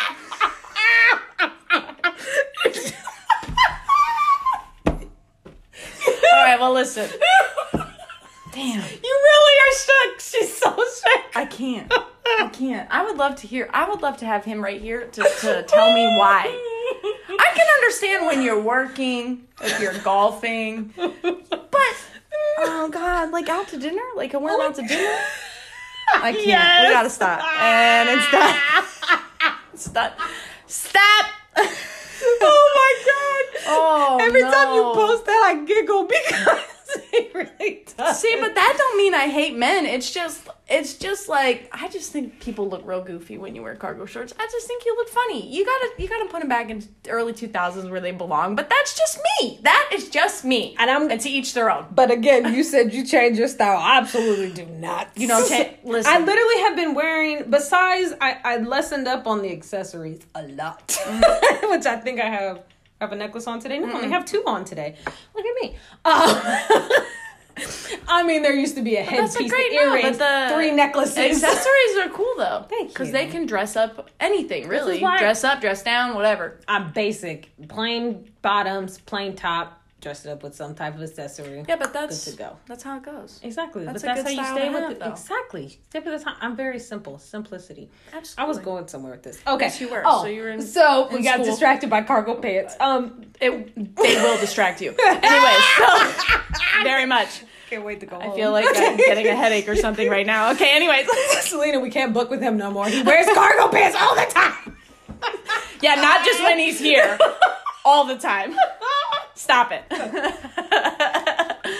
Oh, man. Okay. Anyways, yes, we digress. So, although I walked around in love and appreciate and inclusive, I still had some unconscious bias about things. And somebody told me, like, you know, we were just having a basic conversation, like, you know, when people say, oh, hey, you know, I have a gay best friend, like, it's offensive. But they don't understand that it's offensive. Because they're like, why can't I just be your best friend? And I was like, ow. Because I've totally said that before. Yeah. Like, nope. I was like, I think I just need a gay best friend so like we can just move on and have fun with life. And they're like, no, that's offensive. And I'm like, she's like, how would you feel if somebody just called you their black friend? And I was like, oh, like I just said, I don't want to be somebody's exception. No. And it hurt. But you know how, like, it was so growing. I didn't mean it that way, so it doesn't count. Yeah. Well, you know me, so that doesn't count. Right. No, it does. Yeah. It's still offensive. Offense is offense. And I just wish more people do that because I think I got into this mindset, well, am I asking too much? Am I not really taking people for who they are? Because, honey, I was unfollowing people left and right. Like, I can't, nope, get out of here. You had no chances at some point. You did one thing, you're gone. I mean, dude, if it was blatant, like, I am totally a person who wants to have conversation because I think it's important. Yes. But there are some people, like you said earlier on, I forget what we were talking about, but you said, you know, like there are just some people that are just like way too far gone and it's just kind of like, that's not even going to be worth a discussion because they're not going to get what you're saying. They're not even going to try. They're not even going to try to understand. They're just going to throw out, oh my God, the black on black crime, the this, the that, the that, white people getting killed by police. I'm just like, y'all are, like, the point is you should still be mad too then, because the whole issue is police brutality. Then you should be mad with us. They just want to, they're just going at it to try to prove their point and to try to prove people wrong. And that's not a good way to have a discussion. It's not a healthy way to have a discussion. Not ever. My and then you therapist look like said a that's jackass. not effective communication. Because y'all can put me deeper into therapy. I thought I retired therapy. Y'all got me back in it with this crap. I swear. Like, okay, is it me? Because I can't believe all these people feel and think like this is my problem. I did not realize. It's weird. I'm the minority in many areas. Like, it is insane. But what Chris said is like, actually, no, it's not surprising that people because I just and it hit me because I was like, you're right. You're absolutely right. It's disgusting, but it's not surprising. It's not surprising at all, unfortunately. And it's just like they don't, like what you said, they don't want to change. They don't want to listen. They don't want to have a discussion. They just want to argue, but it's like, argue what? Like, blue lives? What do you mean? Like, you can take your uniform off, sir. Exactly. And there's been so many because I've had a couple conversations with I have a few friends who are cops too. So I talk to them and they're like, I just want to make it home safely. And I'm like, I get it. We get it. So do we. Like, I worry about my husband being out there. I was like, you don't, like, for people, it's like, my dad was a cop and yada, yada. I was like, yes, your dad was a cop, but he knew when he signed on. Y'all knew when he signed on. That's a choice, though. That it was dangerous. So, of course, you pray that he makes it home safely. My husband does cars. I should not have to pray. My husband makes it home safely because he's in these decent neighborhoods. Has he ever run into any issues with any of that stuff? Not nothing aggressively, but absolutely. Okay. Probably people have been out staring or looking. Him because he was loud. You've heard like the steamer. Somebody called the cops on him because it was loud. And I'm telling y'all, it just takes one bad thing. Joke was on them because a black cop showed up. But yeah, but even, listen, sometimes cops just abuse their, Absolutely. I've talked to Lamar Sharp on many occasions. I've known Lamar for like years. And I've talked to him on many occasions and he's like, yep, I'm a cop and I'm here to debunk a lot of things about police, especially camp police. He's like, absolutely. I've had to call some friends out. Absolutely. We have had issues, but I'm telling you right now, most of the men I know are good men. They take, for like teachers, for instance, they take their job seriously. They actually do care. Right. But then you got people calling him out. I was like, oh, you're not black, you're blue. He was like, last that shit. Yeah. My skin is still black. I not only have to worry about being a cop, I also have to worry about being a black man. So I really appreciated his perspective because, you get mad and you forget that there is a gray. I don't like gray areas, black or white. I don't. And I hate gray areas. Yeah. But 90% of the time, that's where you need to be to really truly understand things because it's never just one way or the other. Yeah. So it's really helped to kind of bridge that gap between that because I respect him not only as a man, but what he's trying to do for community. And what people don't understand is stop talking to these old folks. Stop trying to change their mind. Completely avert your attention. They can't do anything for you. Talk to these kids. Mm-hmm. Get talking to these young kids because they're the ones that's going to offer the change. Y'all steady sitting here preaching to people who set the system up. Stop. They're not going to change it. Quit talking to them. Just stop. Go talk to these kids. Go talk to your city officials. Because I promise you, that's where your change lies. I love y'all, but I promise you, and still vote. Presidential election is the least important election you will ever vote in your entire life. It's not. The presidential election is the least important election. I don't care what Trump say. He do not have as much power as he thinks he does. You got to start local. Your local, your state and your city officials. Yep. Pay attention to that because we are literally called the United States. Each states have their own rights. Right. Each state gets to make their own rules. Who gives a flying crap? All he is basically a referee for the states. And he sucks. So terrible. It's awful. He's a referee that didn't didn't take the classes or nothing. He just kind of got. He's like the person who owns the team's cousin who gave him a job. Exactly. It was like, oh, okay. Okay, come on. That's it. That's why I stopped paying attention to it. But I can't pay attention. It just drives me nuts. It literally messes with my entire mental health. Mm-hmm. And I'm actually disgusted with myself that somebody could bother me that much. But it is what it is right now. I'm not in that part of my elevation and healing. So we got to stay far away from it. Because it is what it is. Yep. I'll sit here and talk for 2 more hours, Jess. I was like, listen. I'm like, bro, we kept saying we were super excited. I'm like, oh God. And Listen, then I had like a really good show this morning, so I was like, man. What did you talk about this morning? Oh, on the show, I'm producer for, I didn't even go through that. I produce Lucas Live. You talked about your media, that he was one of your clients, but I didn't know you actually produced it. So he does a video and audio series, or does he just do... We actually are about to get him on audio, because I told him, I was like, you're missing a whole separate audience, because people cannot always sit and watch you, but they will always listen. Yes. So we just talked about that, getting him on there. Really, all I do is upload it, truthfully. Yeah. Rip the audio, it's not that hard. But listen, I wouldn't know how to do it, so you're a step ahead. It doesn't even matter. I can show you the app. It takes 2 seconds. See? Just saying, it's really not. I love it. But yeah. So I'm a producer for Lucas Live. So I contact his guests and everything. We just had Alec on this morning, and then and who is that? Alec Simon. He does the buckets, the drums. He did Stomp. Oh, okay, yeah. I just don't know name. I'm sorry. I just don't know names. Totally fine. That's cool. He's oh my God, he's amazing. And he's been a super big advocate downtown. I've seen him all the time. Yes. But my favorite part about him is he not preaches. He talks about like positivity. Right. He's inclusive. Right. He's like, yep, come on. Oh, you don't agree with me? You like Trump? All right, come over here. We're gonna talk. And I'm just like, bro, on how you do it, because I'd smack somebody. I'm not that far in my healing. Nor do you need to be. Right. Because everybody's role is important. Absolutely. So it really just forces me to like stop and listen. But he does with his own mental health. I'm big on that. So he does his own mental health, and the fact that he can overcome it, do these amazing things. And my favorite thing he just did was the drum circle downtown for the Stop the Violence. I did see that. That was so Me and my cool. kids went, and it was amazing. I saw that. Yes, I think I saw that from you. It was amazing, so cool. Because it opened up that conversation that you don't think you can have with your kids. Right. Because I never thought to tell them what was going on. My daughter's 10, about to be 11. She notices a lot of stuff. My son is a very, very curious young man. So they're like, Mom, like, what was that about? Maya's like, I kept hearing him say, stop the violence. Why were we saying that? And I was like, yeah. So, okay, we're doing this. Yeah. It's one of those questions when your kids are like, oh God, I'm not mentally I didn't prepare for this in parental school. Yeah. But so it opened up a conversation to be able to tell your kids, hey, this is what's going on. But you know what? We can move past it. We can do what we need to do. And this was a way to bring good vibrations into the city.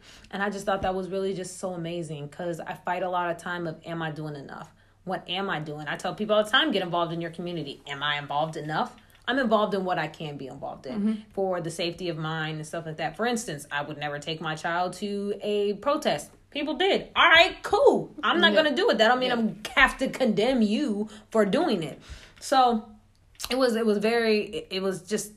amazing. So he was on, he was talking about that. A lot of things he overcame. He brought so many messages on that show. It was amazing. So him and Kenny Peterson are neighbors, like they live in the same building. So he actually kind of crashed his interview and came over to his house. So it ended up being this dual interview, and it gave me just such an amazing idea about things. Like, we're in Canton. We have these big name people. Alec went to New York, got an audition for Stomp. That's how he's known. I remember him coming to my school and doing that. And and I think he came to my school. Listen, it's crazy. Yeah. So you remember these Kenny Peterson? I mean, who doesn't know who Kenny Peterson is? Yep. Played for McKinley, Ohio State, went to the NFL. Like, okay, you know him. Eric Snow. But they're still from Canton. Yep. They still have done things, and we have this small city mentality. And that's why I say I'm proud of where I came from. Canton ain't squat, because can't shit like. Well, no, I mean, and to get to that though, like, it's all about what you make of where you're at. You can always find things to do no matter where you're at. Because let me tell you something. I lived in New York City, hands down. This is a completely unbiased opinion. I'm being so sarcastic. New York City is the best city in the whole entire world. It has. I've said this multiple times. Like, I liked being the only white person walking down the street. I loved it. I think you really thrive off of like being the different person. I love it because it teaches me a lot. I think when you're exposed to different cultures and different ways of thinking, it helps you grow as a person.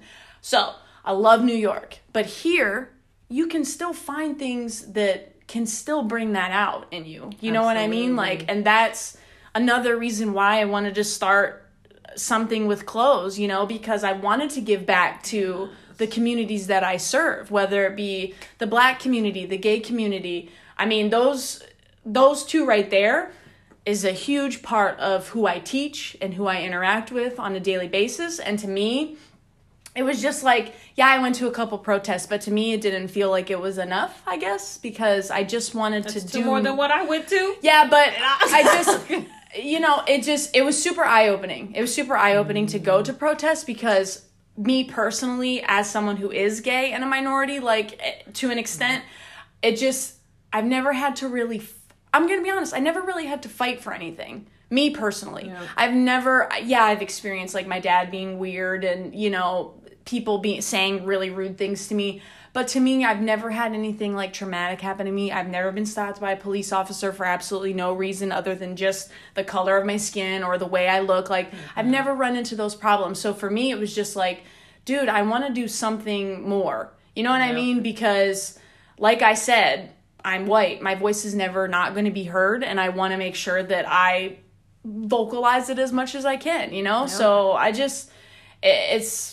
I don't know. It's been a super eye-opening experience. It really has. It was. I think it's so important, and it actually struck me like at my heartstrings when you said, for the communities that I serve. When you talked about the gay community, the Black community, a lot of people don't realize when you're teaching Black kids that does come with it comes with a level of responsibility. Unfortunately, not that it's just yours to hold. But it is because Black kids are dealing with things that, like you said, white kids don't. And I will never understand. I will never be able to, I will never be able to empathize with them. Empathize, right, yeah. But I can sympathize. And that's important. As a teacher, as a police officer, you need to be able to sympathize with the communities that you serve. And I think people have completely forgotten about that. Well, have they forgotten about it? Or has it ever been there, Jess? You're right. Has it ever, think about it. Has it ever been there? From the beginning of time. Do you know how mad I was when I actually found out we were celebrating somebody who stole and killed? People talk about Christopher Columbus. To this day, I literally make sure no. Christopher Columbus should not be. So and I was mad because you're going through school. You don't realize that. You're being taught. It wasn't until my very intelligent Dr. Christina Adler's sister pointed it out, how is he good when he stole land from the Indians and they were here first? You didn't discover something that was already here. What do you mean? They were here. They helped you figure out how the land works. So, and I was mad. I felt deceived. How dare y'all? But they were being taught what they were, they taught what they were taught. Yep. And I'm just the cycle has to break. This is why I said, we are breaking that cycle. I do it. My teachers probably hate my kids. Because I tell them to hand, they give out those free circus tickets, and I'm like, hand them back. Don't even bring them home to me. No. I was like, because I want that stopped in schools until they figure something out properly with the circus. Y'all, no. And let me be clear, I love animals. I love the circus. I have a love-hate relationship with zoos. I do my research on zoo, because there are some zoos who are trying to do better. Then there are other zoos who are just trying to get on TV. Yep. I think money. The San Diego Zoo is amazing in what they do, but I definitely think it's a two-part thing. Mm-hmm. I definitely think there are people who are involved in there who really care and want to learn and do this. But then there are some who's like, man, this is a good money maker. And it's hard to find. Here we go again, that gray area. Yeah, it is. So it's one of those things that it's hard. It's hard to be in life and to feel and understand these things and not get other people to understand it. And that's just one of those things you have to learn. Not everybody's going to feel the way you do and think the way you do. And that's okay, because that's kind of what makes the world work. It's kind of what makes it amazing. We all can't be the same and think the same. Otherwise, nobody would get anywhere. No. Right. Yeah. Yeah, I mean, you need competition, too, to make yourselves better, right? Absolutely. You need, it's just you need that. You need that push. You need that drive. And I think it's super important to have stuff like that, and so that everybody's not the same, because the world would be super boring if everybody was the same. It would be awful, right? It'd be so terrible. I can't. And it'd probably be a world full of runners, too, and then we'd have to run. Then we'd have to run. Be like, this shit is stupid. I'm not running. I'd be the first one. I'd be like, no. Baby, if I'm running this for a purpose, I'm being chased. I need to get somewhere. I'm excited to get to where I'm yeah, no. I ain't running for fun. Jesse Williams in front of me, I'm gonna run straight to him, but Justin Timberlake, I'm gone. I'm just saying. Exactly. Listen, me and my husband were laughing about, because we wanted to go to is it Top Golf, where you go inside of the dome? Mm-hmm. We want to go to there because we were saying we can't go on golf courses because it's It's not a black people thing. We're too loud for that. And like, I could totally see myself all competitive with my husband, like, you ain't gonna hit that, you gonna miss, swing, like, all inappropriately. But I think that's totally appropriate for a golf course. I do that stuff all the time. But I'm telling you right now, like, we are conditioned to think that it's like certain things. Yeah. I've been told my whole life, Amanda, like, quiet down. Like, if everybody was talking in a classroom, I always got told, Amanda, be quiet. I'm like, bro, everybody else is talking. It's because I'm the loudest one. Listen, I'm loud wherever I go, y'all. It's inevitable. And I just started learning to embrace it. This is how I like doing podcasts and talking to people and meeting new people and just being vocal. So you should start using, again, what God gave you. I'm not loud for no reason. Otherwise, God would have made me quiet. Mm-hmm. Like, it's just one of those things. Right. You got to harness those things that make you who you are. Exactly. And keep it going. For instance, Alec, he plays a bucket. Yeah. And at the end of the day, I mean, he does more than that. But he figured out how to play a bucket. And he figured out how to reach people by doing that thing. Right. Like, I mean, it's drums, but he's known for playing the bucket. He took that and made a community of people come together to talk about stopping the violence. He wanted to send good vibrations out to the city, positive vibes, and make people feel better. Because I'm going to be clear, I didn't want to leave my house. We had a couple incidents close to where I live, and we don't live in a bad neighborhood. And then, like, just crazy stuff happens. I was ready to just lock and key me and my kids in the house. Nope. Y'all ride bikes in the basement or something. Like, I don't want to tell you. Hey, listen, we did ride bikes in the basement. Sometimes I did too. I'm not going to. I get them rollerblades out and go around the basement. You know, it's uneven, so you just start rolling. If it was raining, like, why not? Snowing? Whatever. I'm in there on my rollerblades. But that's not healthy for them because that's going to be everywhere you go. Yeah. And I know people always say that about, like, New York. It's the greatest place. And New York was my favorite place to visit. I don't know how people live there. I don't think I could do that. I understand. Day in and day out. But to visit New York. It's exhausting. Exactly. But I feel like everybody needs to experience that once. Because it literally is a different feel in New York. And I think my favorite part was it was different wherever you went. You ended up in Brooklyn. It was different. You're in the Bronx and it's different. Like, it was just like, yes, like, okay. Yeah. I mean, it might have been a scary different, but it was different. Well, each borough has its own culture. It has its own vibe. But I love that. Mm-hmm. And I think that's why it's so amazing because they're still beating hard as one. Absolutely. You're all still New Yorkers, no matter what. Yeah. I think that Ohioans need to start taking pride from being in Ohio. I don't know another state, maybe Pennsylvania, but that deal with the weather we do. Yeah. Oh my God. Like, because here's the thing. You're born in Colorado. You're used to snow. You grew up in snow. This is why we're all crazy in Ohio, because we get snow, but we also get this beautiful weather. Then we get this beautiful fall and the springs and the flowers that bloom. We have such good crops. But then it's like, we don't know how to feel. It's too much. I don't care what nobody says. It's too much. It's way too much to the point where cost of living is low here. Nobody want to come here, okay? And I think that when we rally around like our sports and stuff, like, so I tell people, it's like, it's Ohio against the world. And if you're not from Ohio, nope. Who likes Ohio that's not from here? Like, I don't know what somebody. People don't even know where it is.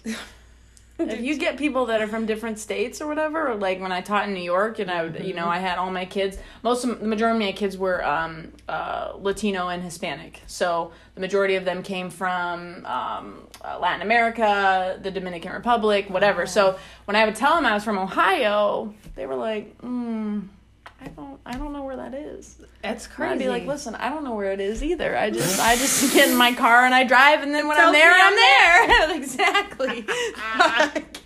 It's so random. Ohio is a really random state, but it is what it is, and that's where I'm from, and I will, I won't be ashamed to admit it. Sometimes I feel like we are a little backwards here, but I think that that's also another responsibility of me and everybody else in the community to make it more, but again, it's not unseasoned. White people don't season. You know what I'm saying? But you know what? I think people underestimate the blessing that we have in Canton. Because if you really do look around, we really are a good mix. Like, people were talking about, growing up, like, oh, who was your first black teacher? I was like, oh, actually, I had a first black my kindergarten teacher, or my preschool teacher was black, and then my fifth grade teacher was black. Oh, I had a black sixth grade teacher too.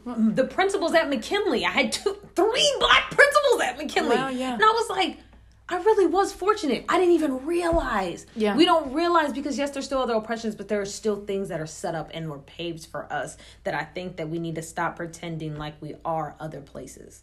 We're further along than we think. And we have to stop because you will oppress yourself thinking that you're oppressed, wanting attention. That's the problem that I'm having. Canton doesn't have the problems that even Cleveland has with their police system. They just don't. So I believe it. We have to stop acting like. Yeah, I believe it. God, Columbus. I believe it. Columbus. Oh, I believe it. Columbus dude, I PD believe is it. Horrible. I believe it. But we need to stop. We have to stop because to me, you have to take care of home first. Somebody explained it. Like that's in-house stuff. Like what happens in-house. For instance, with families. Exactly. You know. My sister does something dumb. If somebody gets mad at her, I'm going to stick up for my sister right there. We go home, I'm going to be like, what the? Right. We go handle this at home. Right. I may have to fight you at home. But we're not going to show everybody else that. Right. And I think that's one of those things that we have to come with the united front. And that's kind of where the divide happens. Like, where's the united front at? Canton, where's the united front at? Ohio. The only time we get behind anything is a freaking sports thing. Not that that's a bad thing, but... God, it has to be not, more. But it's got to be more than that. It has to be more. Like for instance, Mike always says how Chicago, like they felt like they brought Chicago together, kept them like there. But people talk about Chicago like it's a gang. Like I mean, if you're from Chicago, it's like you're automatically in that gang. You know, like all right, you're from Chicago, you're automatically cool. Ohio people don't feel that way. I don't feel that way. No. Because if I yell out OH and nobody yells out I'm going to have a real attitude. I get so mad at people. I get so... Even if you don't do sports, you should know the response to that. Oh, no. Oh, my God. Listen. Listen. My dad told us we weren't allowed to date anybody who's a Michigan fan. Oh, it was like that. Oh, it was like that. Oh, it wasn't dang. He wasn't joking. See, I didn't grow up in an Ohio State household, so I don't really. I don't know. And like moving to New York and having the Boston Red Sox and Yankees feud in my face 24/7, it was super annoying. Now I know how people feel when we got the Ohio State and Michigan feud going on, and I'm just like, that's a real life thing. It is. Like I think differently about people who are Michigan fans. I could like you, but now you're questionable to me. Like some of your decisions. Well, that's how I feel about North Carolina fans. I'm a huge Duke fan. It's just like. I guess when I was younger, I was a fan of like the Cleveland Indians and who else did I really like? Oh, I loved the Cavs when Mark Price played and that. But then it was like when I moved, it kind of just changed it kind of like made me look at every team, and then I was like, well, I'm gonna follow certain players that I like or whatever. But yeah, I can't. I mean, I'll watch Ohio State games. I'll sit there and I'll watch and I'll have a good time, but I am not I don't have an Ohio State jersey or nothing. Okay, I'll fix that. No, I'm just kidding. Now we have to stop it. Right. Now for real.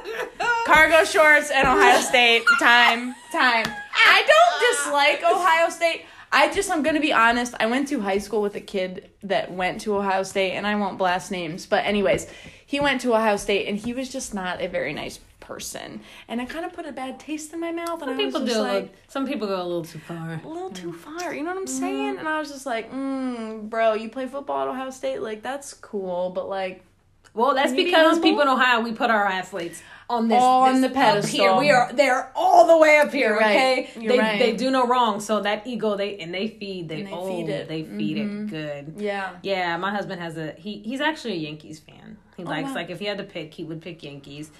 I think he only supports hometown teams because I am. I'm more into sports than he is. But he likes the Yankees. And my dad messes with him every time. He's like, well, I'll tell you about coming over here in that hat. About my son one. He was like, what you got that hat on for?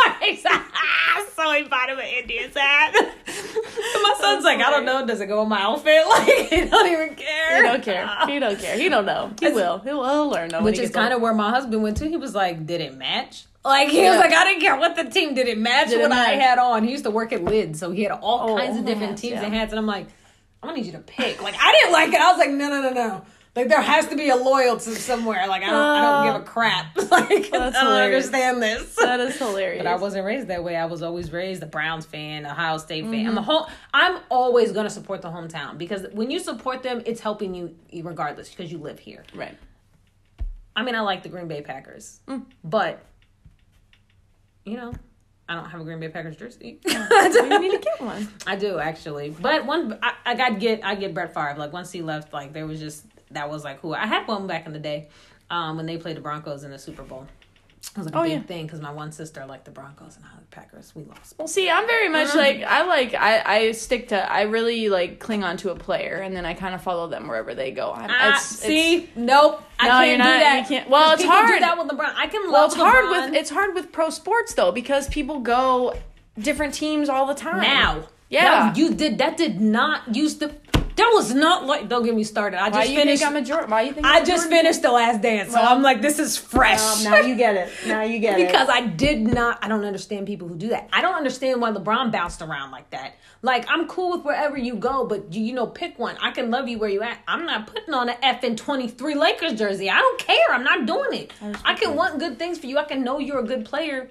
Can't do it. I had to stop rooting for Shaq when he played for the Celtics for like 5 seconds. That was weird. It was so weird. I don't even like. Jersey. Let me be clear. I was probably a bigger Kyrie fan than I was LeBron, strictly for playing purposes only, not his whatever else. No, I understand. But I like Kyrie. I like Kyrie visually more as a player than LeBron. He is more of a raw talent. Yeah. LeBron, you're not going. LeBron's talent is 1 in a million. Yeah, okay, I mean, Kyrie's Kyrie, you can look at him and I think he's a better person to watch, because he's going to give you more normal things. And people, LeBron is he's an anomaly. Like, I don't like. I get it. You're not going to get LeBron every 5 seconds, but you can get Kyrie's and build them on a regular basis. So I was a Kyrie fan. He went to the Celtics. I was so mad. I was like, there are only 2 teams. You can't go to the Pistons and you can't go to Celtics. Pick anybody else. Nope, can't do it. And the whole Dennis Rodman, that whole, what did they call them? The 5, they were bullies. Those who? When Dennis Rodman was on the Pistons, and that whole the Bad Boy Pistons. That Bad Boy Pistons. I was there was a name. Yeah, Bad Boy Pistons. Yeah, I didn't know why we didn't, like, my dad always told, no, we don't root for the Pistons. And that was it. My dad said, no, we didn't do it. I didn't even realize until I watched it. For instance, I liked Scottie Pippen until I watched The Last Dance. Really? I lost a lot of respect for him. Why? When he walked out on that game. There was a lot of... I never knew that. I never knew that. I never knew that. But we were really young. I never actually got to like, even on television, like, watching. Like, I was 8 when he retired. Man. So I know that's literally my biggest regrets. I'm not even going to, like, regrets. Dude. Like, I could have done anything else about it. Like, you know how we won't forget certain things that happen in life? Like, I will never forget the Utah Jazz, Chicago Bulls finals. God. Dude. I'll never forget. I'll never forget where I was, what I was doing. I'll never forget. It's crazy. They say that, though. They were, first of all, they said it in the thing that said, it was always that, where were you at when Jordan said he was retired? Like, I was like, was it that serious? It was. Yeah. What'd you think of that documentary? That was a really amazing documentary. Yeah. But the one thing that I feel, I think a lot of people came out of it, like, upset with Jordan. Like, you learned a lot of things about him. Yeah, but you knew that's who he was. But how did you think that he could come and do what he did? And that was... he didn't care about nothing else but winning and having good guys and a good team around him. And that was it. I love how he would explain how he learned and how he grew, like, over the years and things like that. Like, that was I don't know. Some people, he was mean. He cussed. But even his players was like, he didn't expect you to do. He said it. I didn't ask you to do anything that I wasn't willing to do. And that's basically, that's the start and the end of it. He's like, I'm going to do this. I'm going to need y'all to do that. He pushed you to your best. And back then, that was cool. Nowadays, that's probably why you can't get kids to be motivated. Now, let me be clear. I don't want nobody cussing and screaming at my son. Because then we got a whole problem. I get it. But to be motivating them, I had to take a step back even when you let, my husband raise my son. My job as a mom is always to protect them. That's it.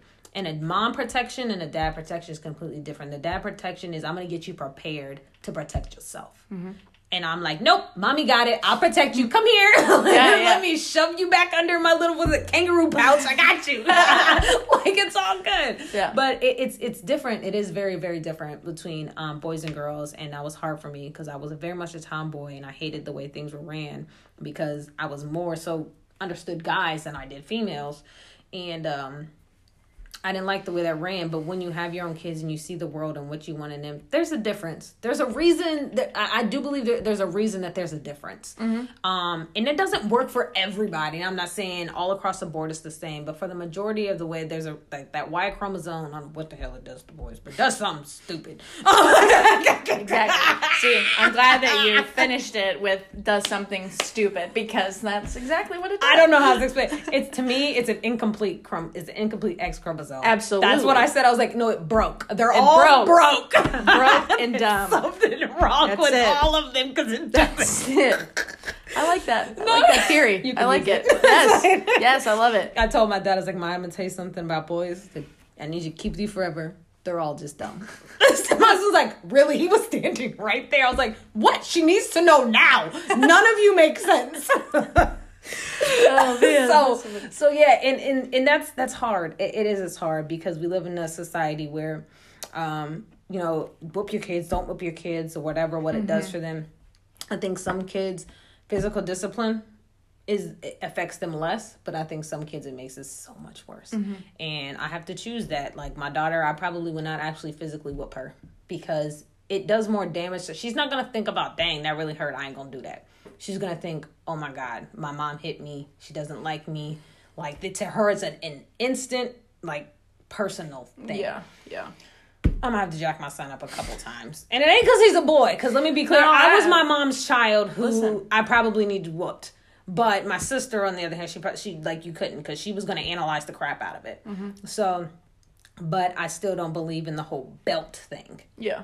Pop your kid. That's fine. That's to get their attention. My son, like literally the back of his head, it's like an attention grabber. That's all you do. Mm-hmm. But why are we using weapons? Like, oh, it's a weapon. Yes, it's a weapon. I don't know how else to get y'all to explain to that. To why? Why do you want to inflict so much pain on somebody that you love? It doesn't mentally make any sense to me. I get it. And I grew up, I'm going to be clear, I got whooped plenty with belts, shoes, hangers. I did. Wooden spoon though? You got the wooden spoon? I got did. The wooden spatula. My mom broke a spatula and got really mad that it broke. So the wooden spoon, it took me a good 1 or 2 times and I was like, I don't like the way that feels, so I'm going to stop doing whatever it is that I'm doing. I guess it's like I kind of forgot that it hurt as much as it did. But my son, let me be clear, he's a very determined. I can't wait to see, which people hate when I say this. He's a very determined young man. 1 or 2 ways he's going to go in life. He's going to be so successful and crazy amazing. Well, he's going to be successful either way. But he's going to be like corporate success, or he's going to be a really good criminal. Because when he takes to something, he doesn't care. I'm telling you. I'm saying it like honest. I love him because he thrives off of he's a little ornery little boy. Mm-hmm. But he's whatever he does, it's like, I know I'm not supposed to be doing this. I've thought about this thoroughly and it is worth it. I've weighed the pros and the cons. It's worth it. It's worth it. Yeah. It absolutely is worth it. Mom told me not to ride down the steps with my bike. That looks really fun. I think I'm going to do it. And he does it. And you will punish him. And he's like, okay. I'm just like, what? What? It's almost purpose. It's almost doesn't do me any good to punish him because he's already thought about it. Mm-hmm. He's like, yep, I'm going to get in trouble. Cool. And I'm just like, what? How do you parent that? That's too much. That's too much. Listen. I'm going to know. No. Maybe sit him down and be like, what went through your head? What was going on? And he will look at you with a straight face. I wanted to do it. And that's enough for him. But you know how amazing that's going to be? For instance, Michael Jordan, he took it very personal when people all the time. That's my son's mentality. That's where he lies. And I'm just like, I really don't know what to do with it. I'm not even going to lie to y'all. Yeah. So pray for me because I'm just winging it. You're doing great though. Your kids are awesome. They're super sweet. They were excited that I was coming here and they're mad because they wanted to come see the dogs. That's the only reason people ever want to come over here. They see them damn dogs. They're pretty awesome. I mean, I think you would have to agree. They're all right. Well, Well, listen, I appreciate your time. Oh my God, thank you. It was so much fun. Way. No, listen, it was so much fun. Because I don't want to cut off conversations when conversations are going, because I think it does a disservice to not only the person that is here talking, but it's also just a disservice to the person that's listening, because, if you cut it, you're like, oh shit, I got to cut off the time because it's, that's not fun. Nobody wants to listen to that. So, yes. So you have your media business. Yes, ma'am. Your daughter has her mask business. Yes, ma'am. Your husband has his car detailing business. Yes, ma'am. I will share all of those on Facebook. I'll put them on my 2 Gays and Jays Instagram. Awesome. So you guys will be hearing this episode coming out soon. And is there anything else you wanna let these listeners know? That I appreciate you and I love what you're doing and breaking barriers even when it looks so different. And yeah, she'll be famous one day. I see her TikToks. Unless it gets shut down. It's not. It's not. It was supposed to get shut down Saturday, and it's Wednesday? Like, I don't believe it. Whatever. He does not have the power to do that. It's what I'm saying. That is what I'm saying. I agree. He don't. I agree. Read a book. That's not how government was set. Let me just explain. I hated government class.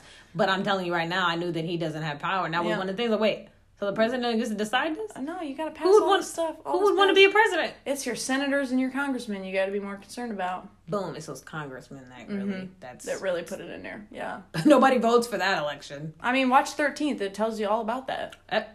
You know how many people I literally just send that link to? No, just send it. Seriously. And stop talking to people. I just watch this. Yeah, just watch it. I don't have time to talk about it. Yeah.